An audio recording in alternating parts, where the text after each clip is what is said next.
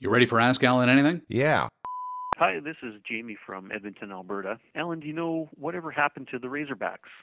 Thanks a lot.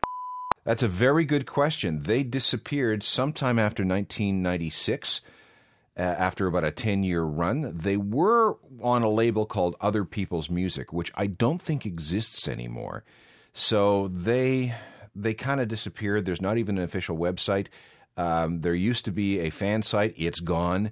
So the band has more or less disappeared. I'm going to have to do an awful lot more digging to find out where they went, because I have no idea.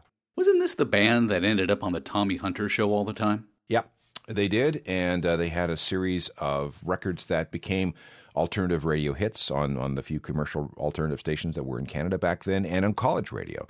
They also did well playing gigs in Toronto, up and down Queen Street. How is it possible that a band simply has ceased to exist and there's nothing on the internet about them? It does happen because a band will reach the end of their lifetime. The natural lifetime of a band is about 7 years. Razorbacks lasted about 10.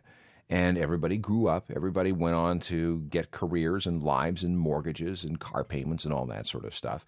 And because the Razorbacks were a rockabilly band, which even back in the 90s was pretty nichey, I guess they had no champions outside the band to maintain their legacy, and I guess no one within the band found it necessary to even put up a MySpace page. Is this Tony Kenny, the guitarist and the lead singer behind this, who's basically to blame? Like, I would think that if you had a good 10-year run as a band, you would want to have some sort of evidence of it. I'm even on Wikipedia right now, and all of the links that go outside of the Wikipedia article are dead. Yeah. The fan site's dead. The Tommy Hunter link on the Tommy Hunter show is dead. The Razorbacks on the Much Music Studios, dead as well. All the YouTube videos have been taken offline.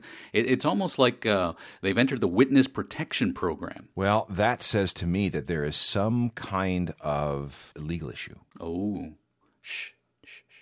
Don't bring it up.